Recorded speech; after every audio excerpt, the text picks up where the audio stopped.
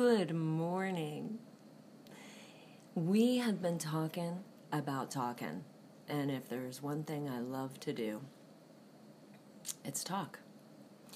And I wonder how much time I spend listening. You know, this morning when I was getting ready to talk, I took a second to listen. And you will hear some crazy things if you take a second to listen. First off, break through the chatter. I'm so worried about this. I'm so concerned about this. Am I on time for this? Am I doing this? And then when you break through all that, there's this whole other internal, what are you doing? Why are you sitting here? What are you waiting for? What do you even, is this a waste of time? And you break through that. Next thing you know, quiet comes, stillness comes. And do you know what I saw this morning? I saw that there was this pattern in one of the Psalms that I was reading, Psalm 107. And the pattern looked like this. Dude, you're in trouble. Cry out to God. He comes and helps you. So it repeated itself over and over. Just first you're lost. Cry out to God. He comes and helps you. Then you're like at sea. Cry out to God. He comes and helps you. Then you're like just troubled in your thoughts. Cry out to God. He comes and helps you. And I've been sort of reading through that and thinking through it. And one of the things that caught my attention there is he turned the desert into pools of water and parched ground into flowing springs. Cry out to God. He does stuff like that. How do you know? Last week we talked about pour out your heart like water. This week I'm saying, how do you know he hears you? That's his response. He turns the dry places into springs. He turns the deserts into places where living water flows. He turns your cry into his answer. And the next thing you know, it says then the pattern, lift up your hands and say thank you to God for his mercy. And what I found out is that's not a 1, 2, 3, 4. It's a dance step. It's a 1, 2, 3, 4, 1, 2, 3, 4, 1, 2, 3, 4. It's a circle. It's a continuum.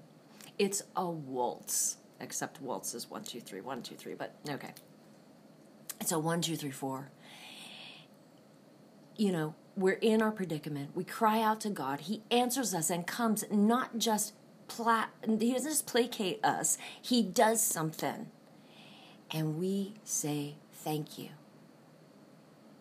And that thank you, that praise, that lifting up our hands and saying thank you, God, it starts the continuum all over again, because when we thank him, he rushes in.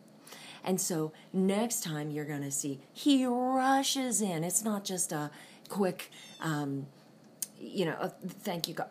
And he doesn't just come with this quick visitation of, bless you, child. No. God said to me this morning, I say to you, pour out your hearts before me like water.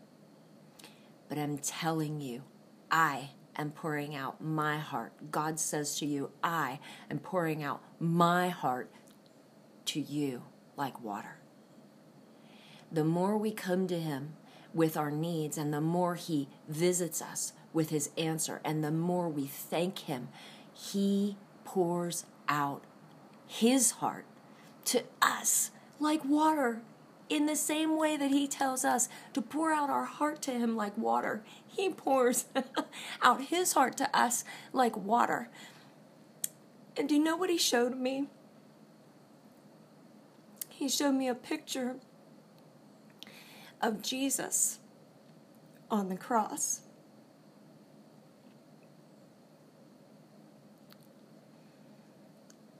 And a man with a spear came and pierced his side.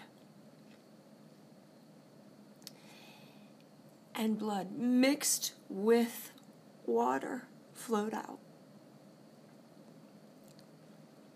Jesus loves us so much that he pours out his love on us.